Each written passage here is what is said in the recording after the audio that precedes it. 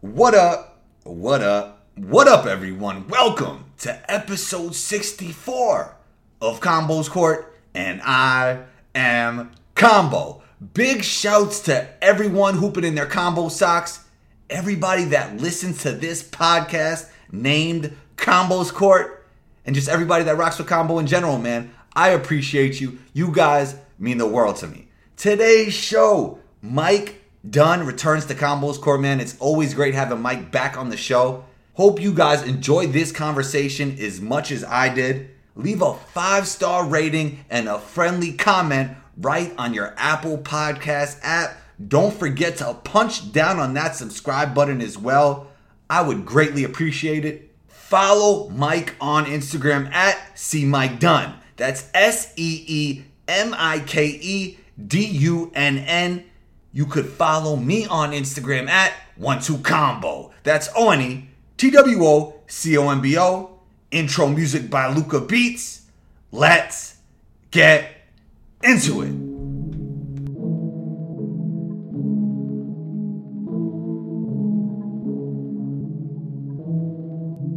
Luca on the track.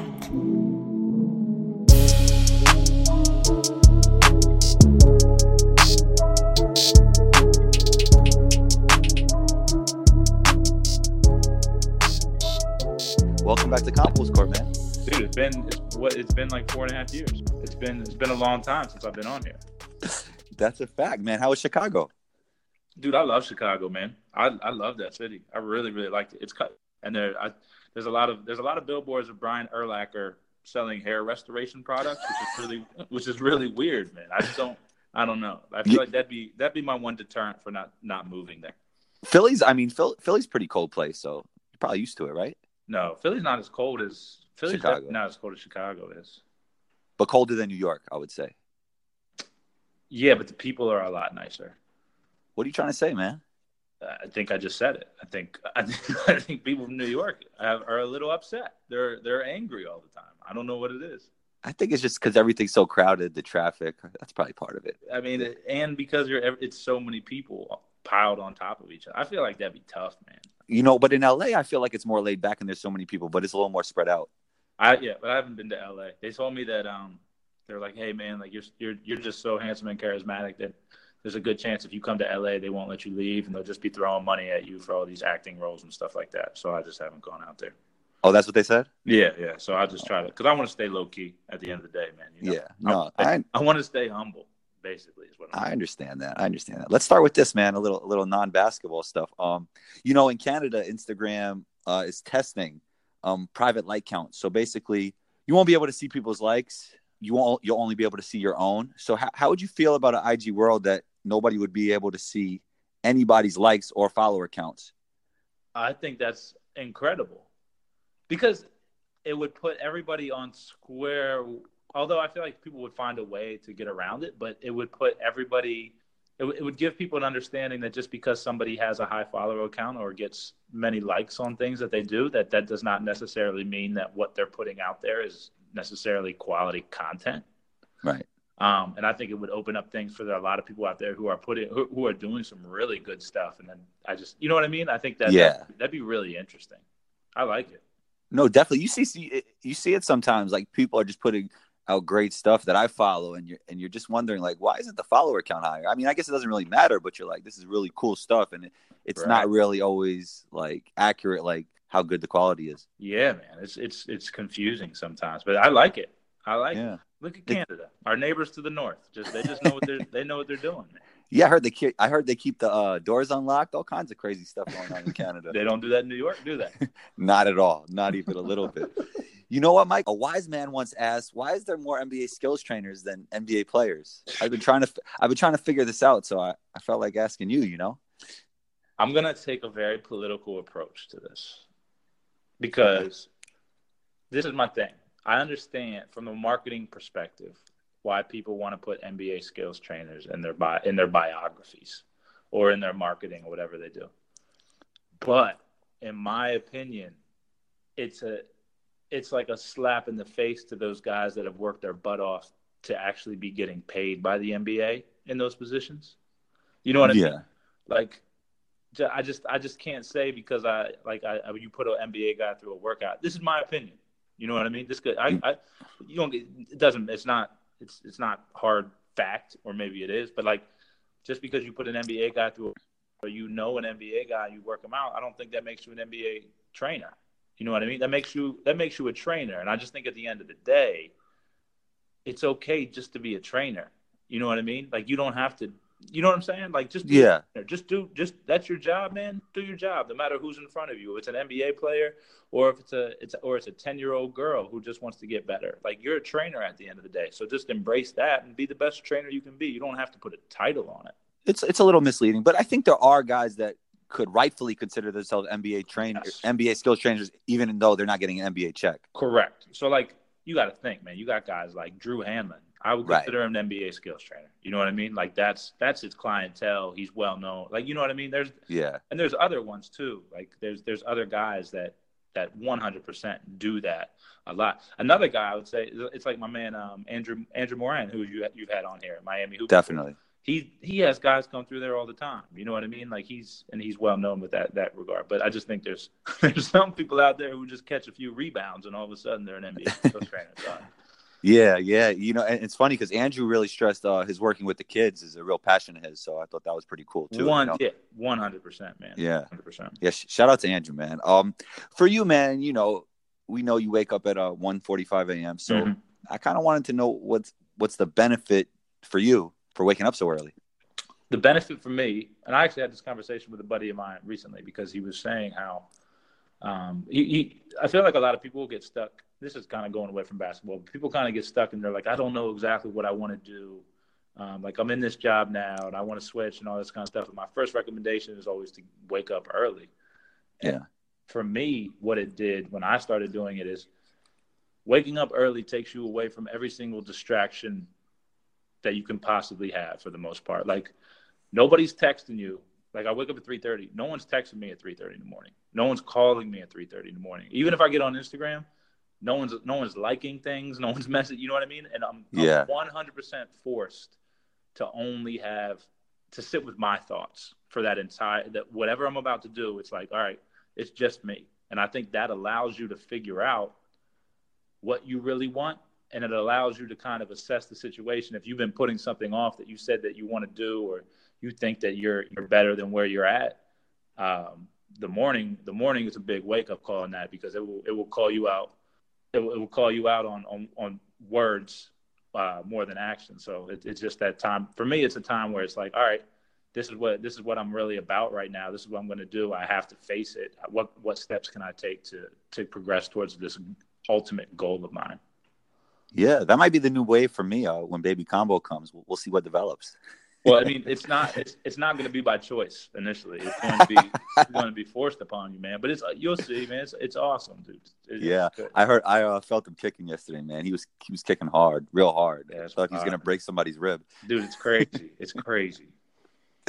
So yeah, man, you're here. So we have to talk about shooting. Let's segue to shooting, man. You know, I follow you on Twitter, so I saw you listen to our last episode. Yes, you had a few mentions on the show, man. Yeah, a few mentions. I felt big time. So yeah, man. Ben kind of talked about on a podcast once. I think it was on a podcast, might have been a YouTube video, that LeBron actually improved his shooting by tweaking it over time. Do you feel this is a beneficial way to become a better shooter, or it's more like you should break it all down at once and start over? I think it's one of those questions or an answer, rather, that it's going to be different for different people. Right. Maybe you make a little tweak here because then it can carry you so far. And then, you know, I'm sure like a guy like LeBron, he's getting better in so many offseason after offseason. And who knows what he's attacking to get better at. So maybe a full overhaul and attention to detail in that regard wouldn't be something that would be completely necessary for him.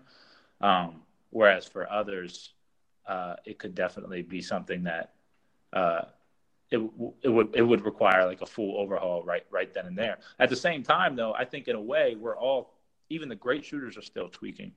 I think that if you were to ask Ray Allen how his approach to things changed from year one to his last year in the league, I can guarantee you he was doing things year 13 or whatever, 14, how many years he played, that he wasn't doing the first year. And he he was doing things in order to make himself, almost become uncomfortable in these in different shooting situations. So his whole thing was always unprepared.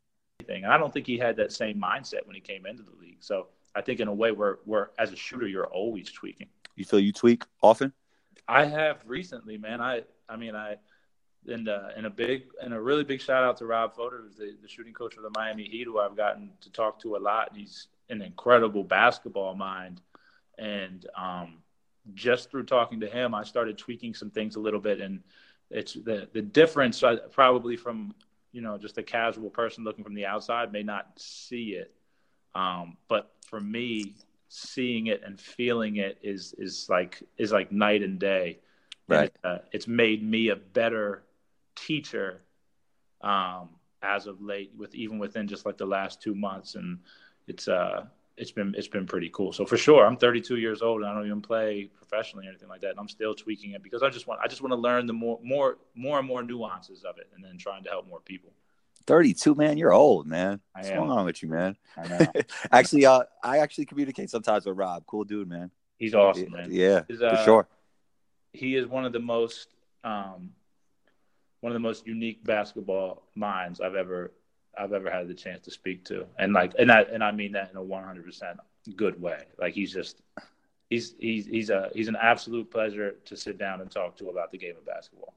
Kind of speaking to what we were talking about before, like you would figure, he puts out like great stuff. He could add so much value to so many people, and he doesn't have like the biggest following count or anything, Yeah, exactly, man. Like that's somebody that I'm learning stuff from constantly. And like, obviously some people, because he doesn't have a big name or he hasn't been doing it a super long time, that people don't take notice of it. And I just think it's a shame sometimes, man, because there's certain people out there who are giving away such valuable information, and they just kind of get tossed to the wayside because some other trainer wants to promote a sneaker or something. Yeah, it's crazy, right? But it is what it is, man. That's just how it goes. But I mean, that's the thing now. The thing now is there's so much information out there now that it's not about you can't tell a kid like, hey man, if I had what you had, I'd be doing this and that. It's more about guiding them in terms of finding what is actually legitimate, who's actually trying to help, as opposed to who's just trying to further their name and their brand. It's hard to kind of, like, social media takes on its world of its own. It's kind of hard to guide a kid through it almost, Yeah, it's good. There's going to be I feel like there's going to be classes. There's going to be there has to be an education around it. For sure. It's the way the younger generation just gets their information. Yep. I mean, it's cool. It's awesome. I love it. I think it's really cool. I just think definitely there's a lot of people out there, I think, who just trying to take advantage of people, and that's the only not cool thing about it to me. Yeah, well, in any platform, social Right. media or whatever came before social media, there's going to be 100%. people that do things the right way and people that do things the wrong way. 100%. Correct. Yeah. So, I just said that I was following you on Twitter, and you also had a tweet saying Gladwell's 10,000 hours is arbitrary too, man. Yes. No, man, I didn't. So it's not verbatim, but no guarantees in that, you said. Nope. There's zero guarantees in it. And my buddy Max Hooper. So I don't read per se a whole lot, but I listen to lots of audiobooks because I'm in the car all the time. And my buddy Max Hooper was like, hey man, you need to read this book, Peak. If you read Peak, it's going to speak to everything that you say. He's like, I just think you'll really resonate with it. And so I'm reading Peak and or listening to Peak, and I'm going through it. And the guy who wrote Peak, actually two guys, they co-authored the book Peak. And it's actually who Gladwell took the study from to come up with the 10,000 hour, tagline, I guess you could say. Right. And reading into it and listening to him speak about it, really the 10,000 hour number was just a number, a nice round number that Gladwell could throw out there. And at the same time, Gladwell doesn't really get into what kind of practice it really takes in order to achieve the greatness that he's talking about. So if right now, if I said, hey, Combo, you want to be a great shooter? Yeah. 10,000 hours of shots. That's what you need, right? Now, Yeah. if you went out there and you put in 10,000 hours of shots and all you ever shot were free throws or it was your form right now, you never tweaked anything, and that's all you did, just straight jump shot. Is that going to make you the best shooter of all time? Absolutely not. The only time you're ever going to get better at anything, whether it's shooting, dribbling, like take away from basketball, I mean, like anything, is you're going to reach a certain point where the return on what you're putting into it is going to really start to slow down unless you're willing to put yourself in really uncomfortable situations in which you're pushing yourself to advance. And that's where I think like the micro scales and all that kind of stuff come in.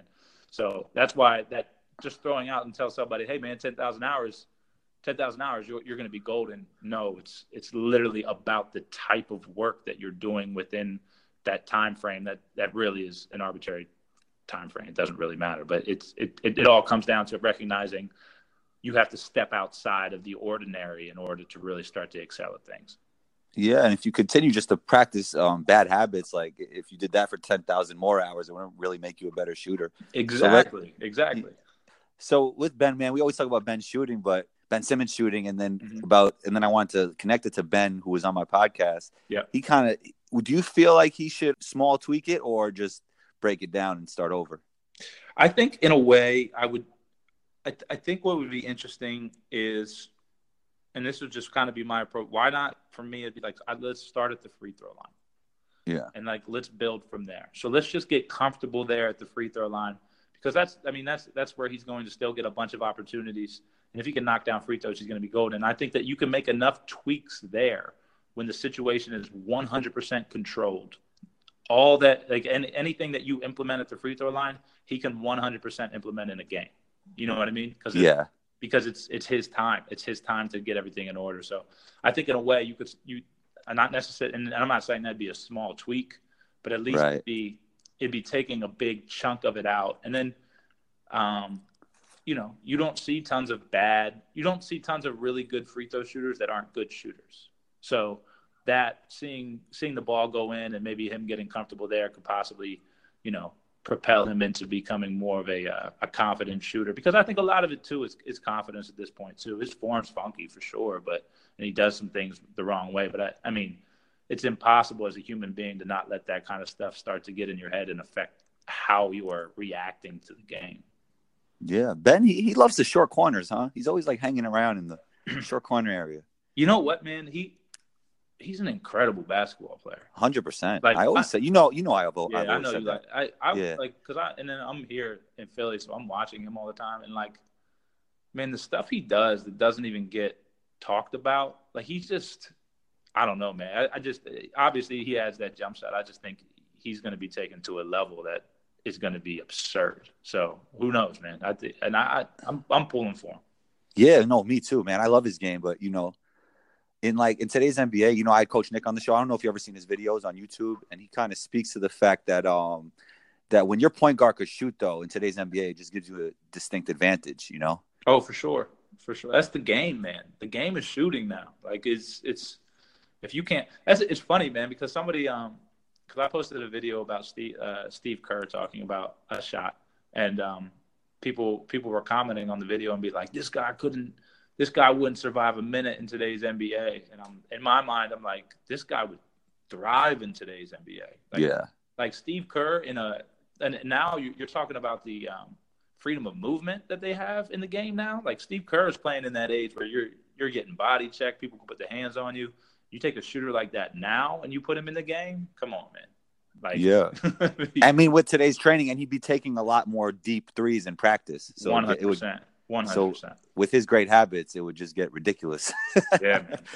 Yeah, he was shooting 50 a few seasons, right? Dude, I feel like people don't talk about him enough as a shooter. Like he could shoot the hell out of it. Even when he started coming off the bench for San Antonio at the end of his career, I just remember watching games, and every time he shot the ball, I was like, that's going in. That shot's going in. Like he just had that type of shot that I literally think every time he lets the ball go, it's going in. I think people, like, when they think of Steve Kerr, they think of a coach more than a player now. Yeah. I mean, I think the younger kids for sure. I know us. Yeah. Well, you're what, 49? So you not even close. But so cool, you and him are around the same age. So like, yeah. And I know you guys played together for a little bit. So I think, yeah, right. So I think it's a little different. Chill, man. I was a kid, man, watching those games. You gotta relax, Mike. Oh man.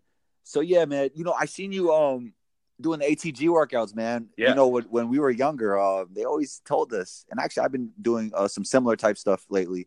They always told us, man, never let the knee pass the toe on the lunge. And now it seems like everything's changing with that. Like, how do you feel about all that? Dude, first of all, big shout out to Ben Patrick. And I'm doing crazy shout outs today. So big shout out to Ben Patrick over there. Let's do it, man. ATG though, man. He is awesome. Like that training program has literally in 2.5 months now, me doing it. But like also like I tell people I'm like I'm religious with it. Like I do it every day. You know what I'm saying? Yeah. So, but like it has taken me from crazy pain in my left knee to zero pain in my left knee. I'm slowly starting to get the confidence back and just trusting it and like being able to really, really push off of it and everything like that. But my back pain's gone. My flexibility is completely different than it's ever been. So I don't know the exact science behind it.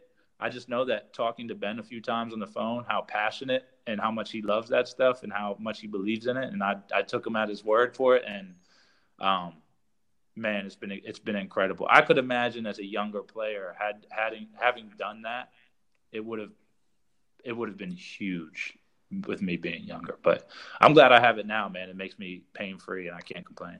So is it designed to be like 5 days a week? How does it work? It's designed really however you know, he can cater it. They cater it to however committed you want to be to it. I mean, you can get away with 3 days a week and stuff like that. And there's ways you can do it even without a gym and all that kind of stuff. But I go every day. I mean, and by every day, I mean, some days like today would just be stretching, but it's still following a certain protocol in terms of, you know, just staying as limber as possible at my old age, I guess. You are old, man. Shouts to Ben and shouts to you, man. Thanks for coming back on the show. You know, I appreciate you, Mike. Yeah, man. Yeah. Yo, real quick too, man. I'm doing one more. I was in Chicago and I ran into Joe Jackson.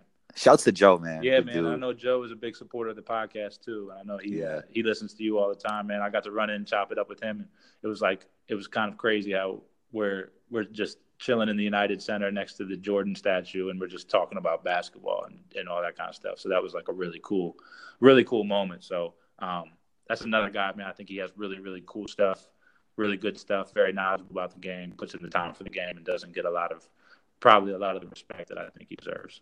Yeah, and he shows a lot of love and support, man. Yes, for sure. Exactly. I think that's what it's all about. If we do more of that on Instagram, it's just better for everybody, you know.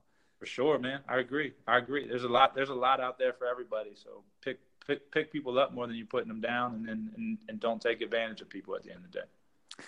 There we have it, Mike. Thanks for coming back on the show, man. I appreciate you. Yes, sir, man.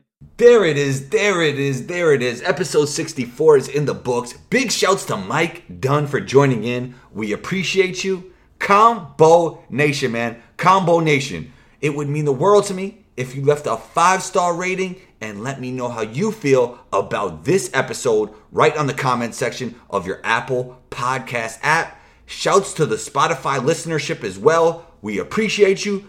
Be on the lookout for episode 65. Combo out.